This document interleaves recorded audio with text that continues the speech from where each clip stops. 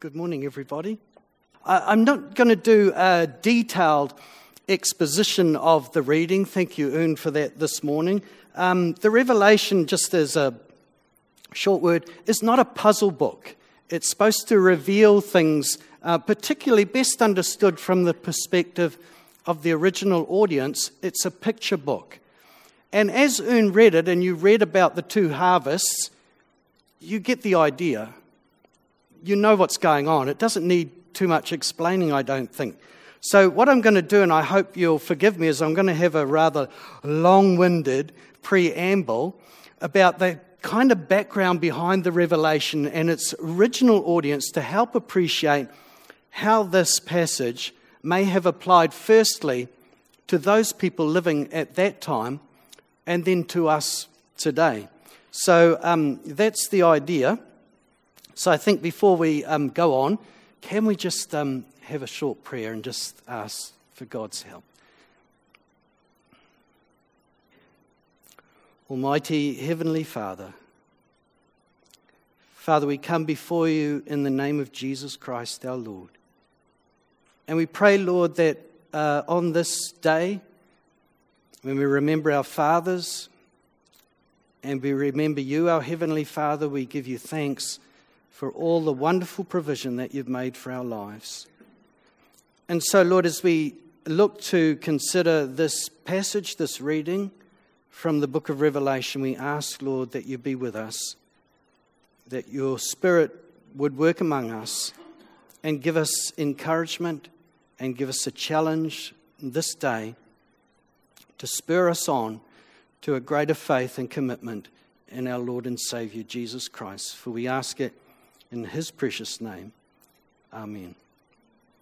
If you got your notice when you came in this morning, you will see that the title of the message is Don't Compromise Your Faith in Jesus Christ. And I don't know if you're trying to make connections between that and the reading this morning to figure out how does that work. But I want to talk this morning about the Christian life. And a few years ago, I was introduced to a term which I rather liked that talked about living a vital Christian life. And the word vital means you can't do without it. And a vital Christian life, in my mind, is not simply saying, I believe in Jesus and I've received the fact that he's died for my sin and risen from the dead. But it's also about a sense of the reality of Jesus Christ living in us when we leave church and when we go to the various places where God has put us throughout the week, to our workplaces, to our various groups, to our studies. In those places, when we have to make decisions as we do throughout life, we want to know, is Jesus Christ the Lord of everything in my life? I don't know if you've been in positions, perhaps in your places of work, where somebody might say to you, just write down 5 o'clock on your job card. Everyone else is doing it, but it's only 4 o'clock.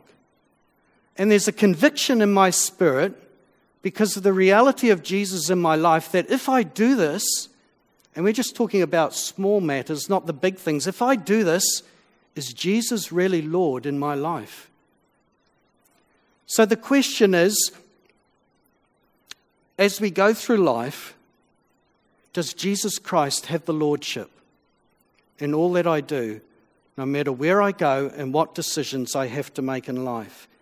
In this fallen world, there are pressures upon us in a spiritual battle to compromise and to accommodate and to make allowances for a world that says to us, soften up your faith in Jesus Christ. Just relax. Come this way, go that way. It can be really hard in a world, particularly if that world ups the tempo of hostility towards Christianity, to remain true to Jesus Christ no matter what. We have it easy here in New Zealand, but in some countries they don't.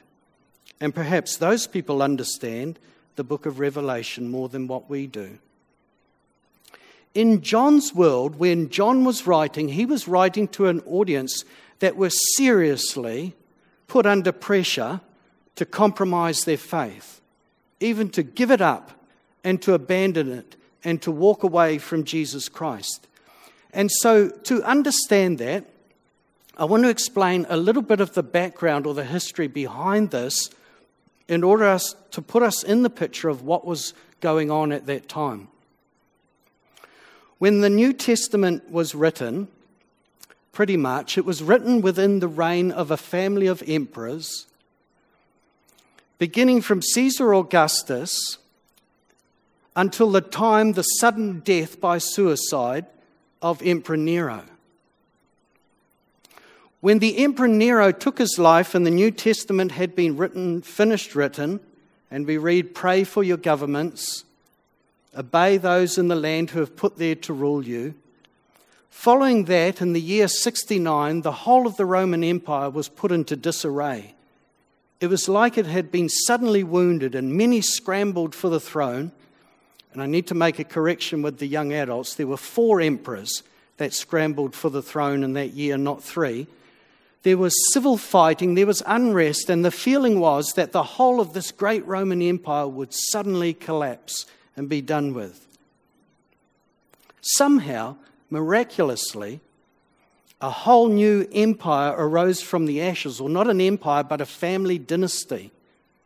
And the objective of that family dynasty was to up the tempo on the citizens in the empire. And the way they did that was to enforce more strongly than ever that Roman citizens need to worship the Roman gods. They need to offer incense and pay them homage. Also, there was the imperial or emperor cult. And that was where the emperor was considered to be a god. And everyone had to reverence the emperor of the Roman Empire. It was very difficult for Christians to get away from the change of mood or the increase in temperature after the New Testament was written at the end of the first century. It was pervasive. It was everywhere. And John in Asia Minor in the west of modern-day Turkey was making a stand for Jesus Christ.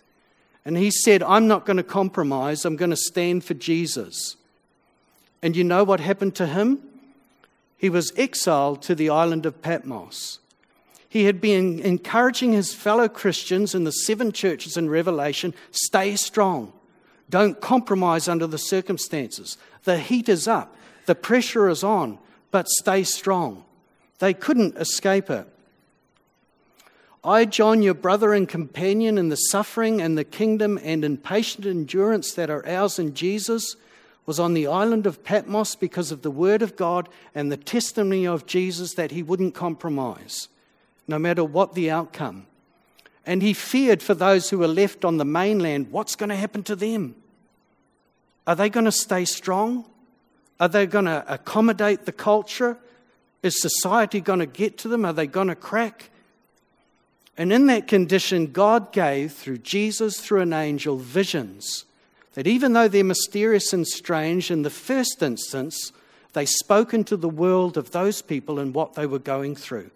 They couldn't escape the cult of the emperor. At the time, the emperor was Domitian.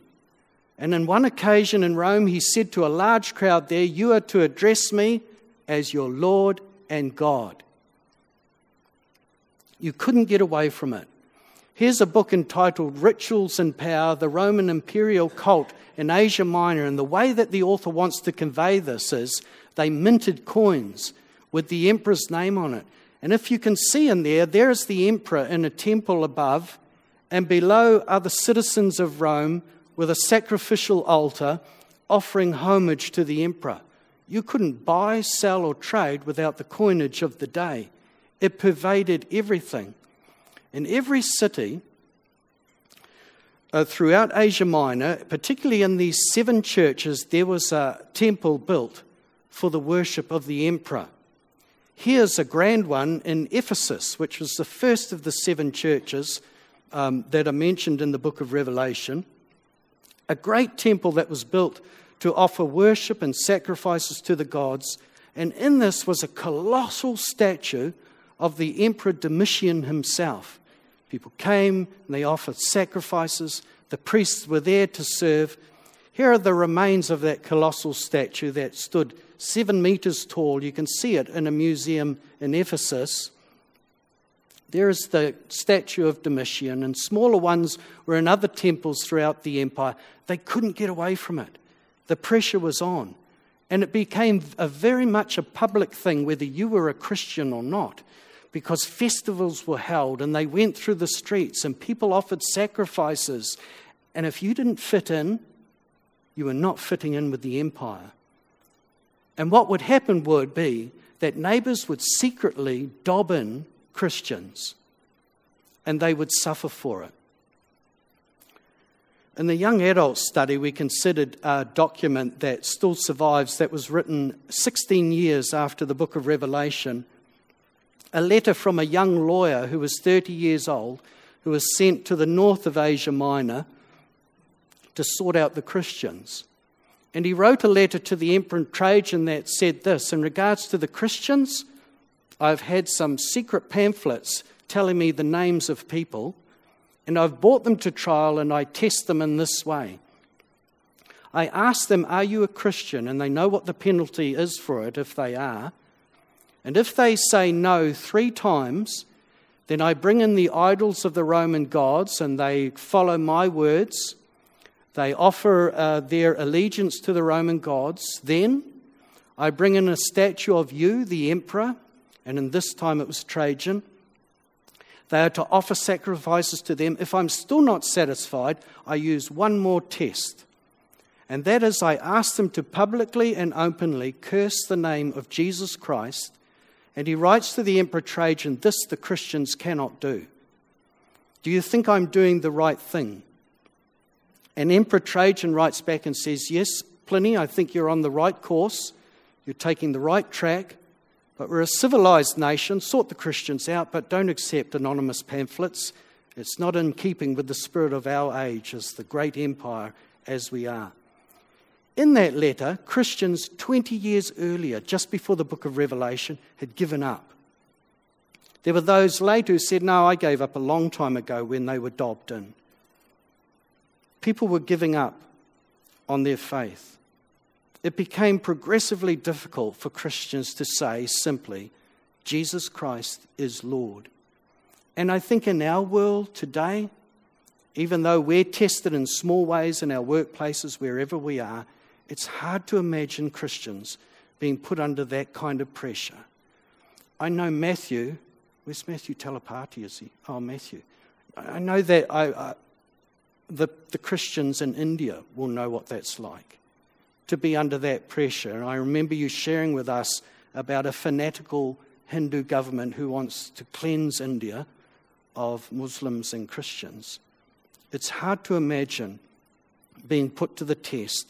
And it's difficult for me to imagine myself in that position, being asked to compromise or to accommodate how I would stand.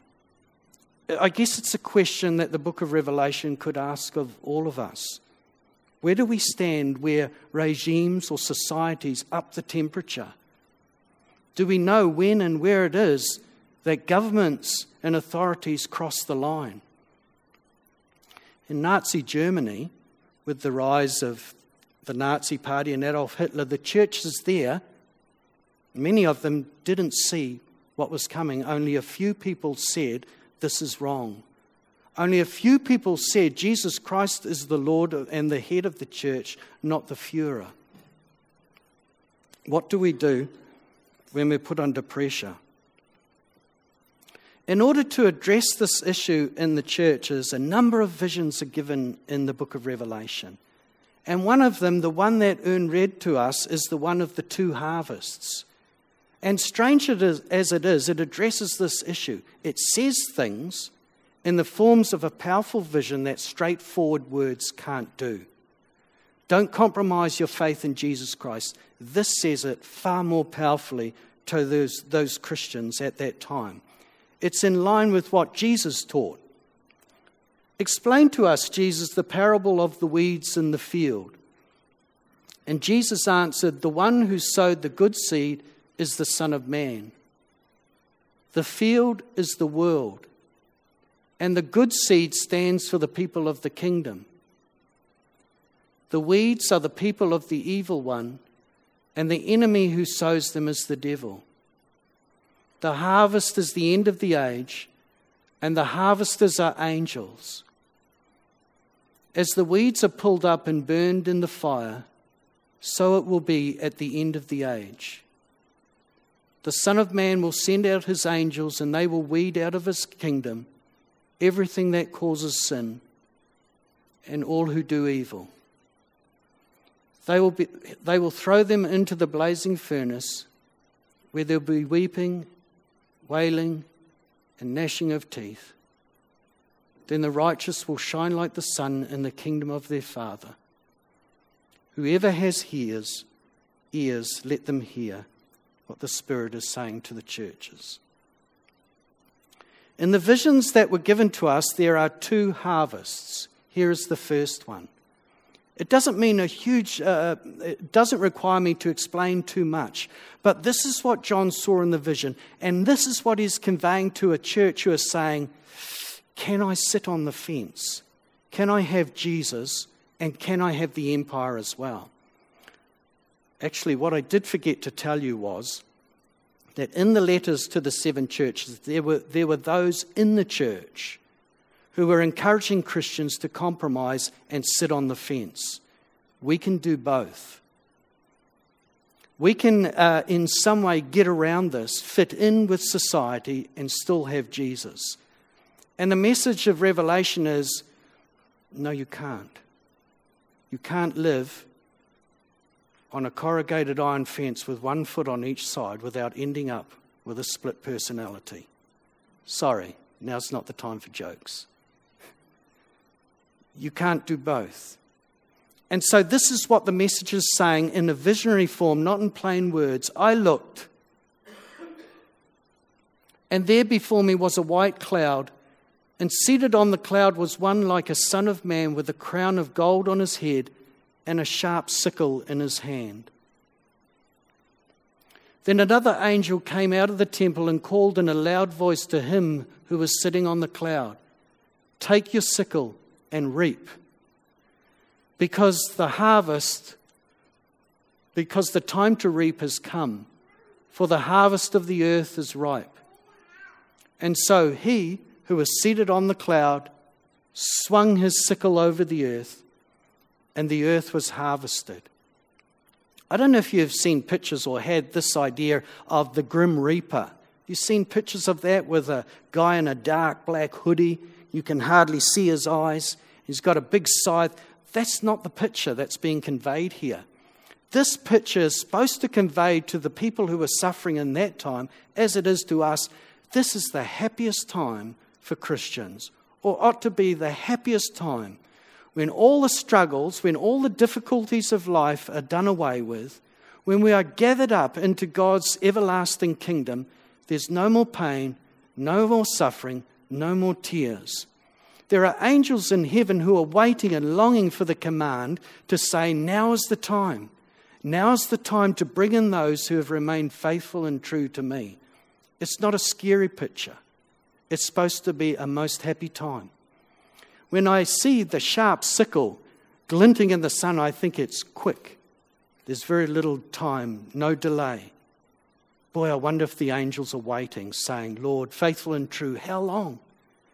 How long before the Lord Jesus returns? We don't know. No one knows of the day or the hour, but what a day that will be when it comes. It will be quick. In the twinkling of an eye, if 1 Corinthians is anything to go by. Oh, have I jumped?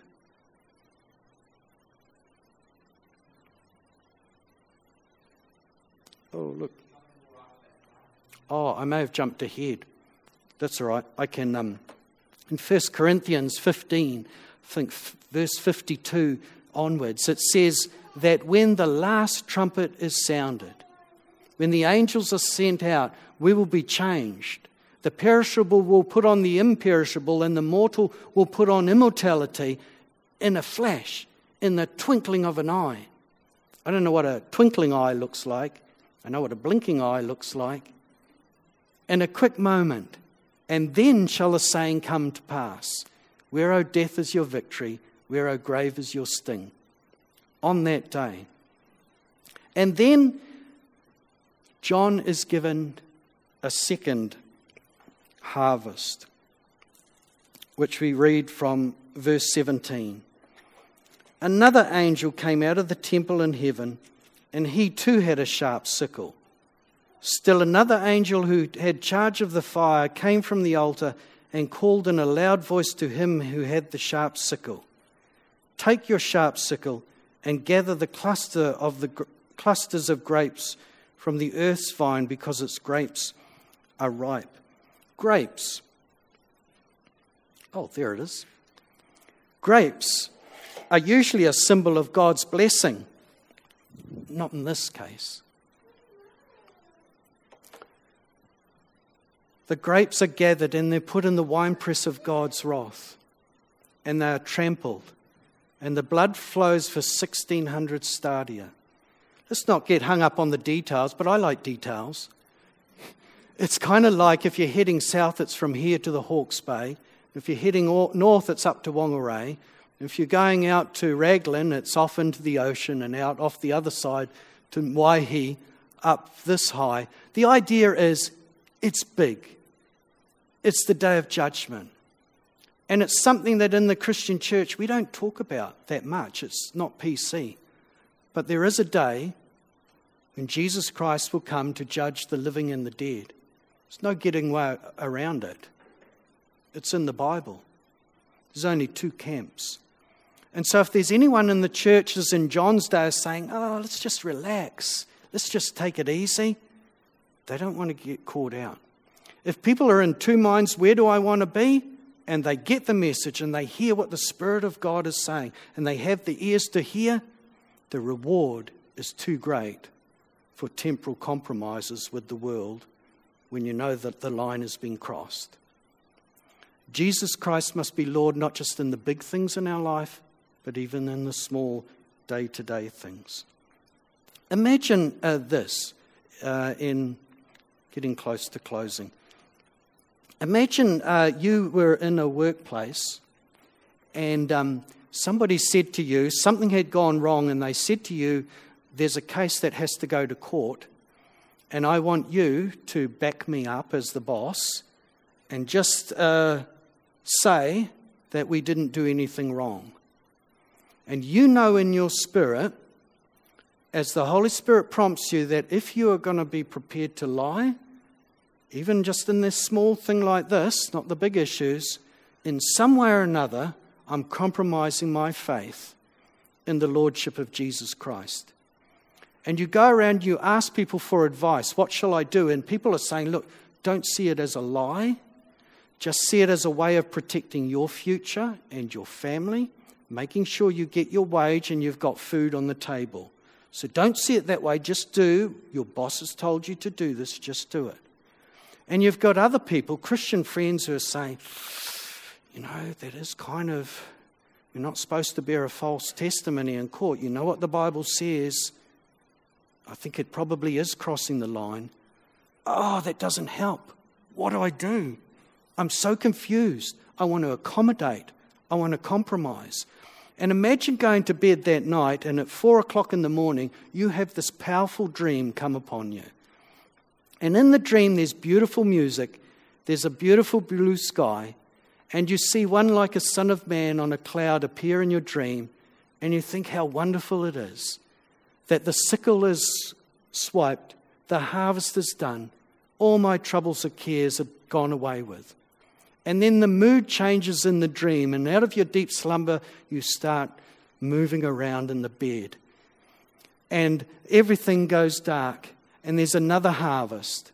And the harvest is put in the winepress, and the grapes are pressed.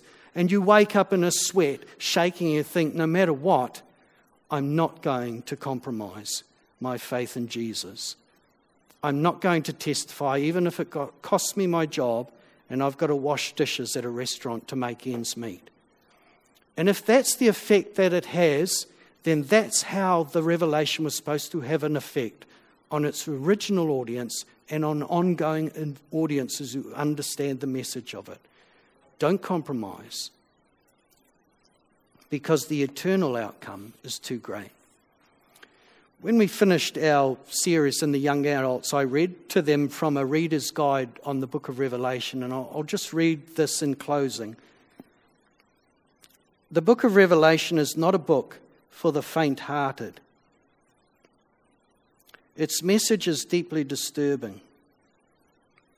It unsettles us. It urges us to reevaluate some of the most fundamental of our convictions, our loyalties and our commitments. What are our true values as Christians? What is really the most important thing in our lives when all is said and done? What would we be willing to die for? What does the evidence of our daily lives say about who we really are?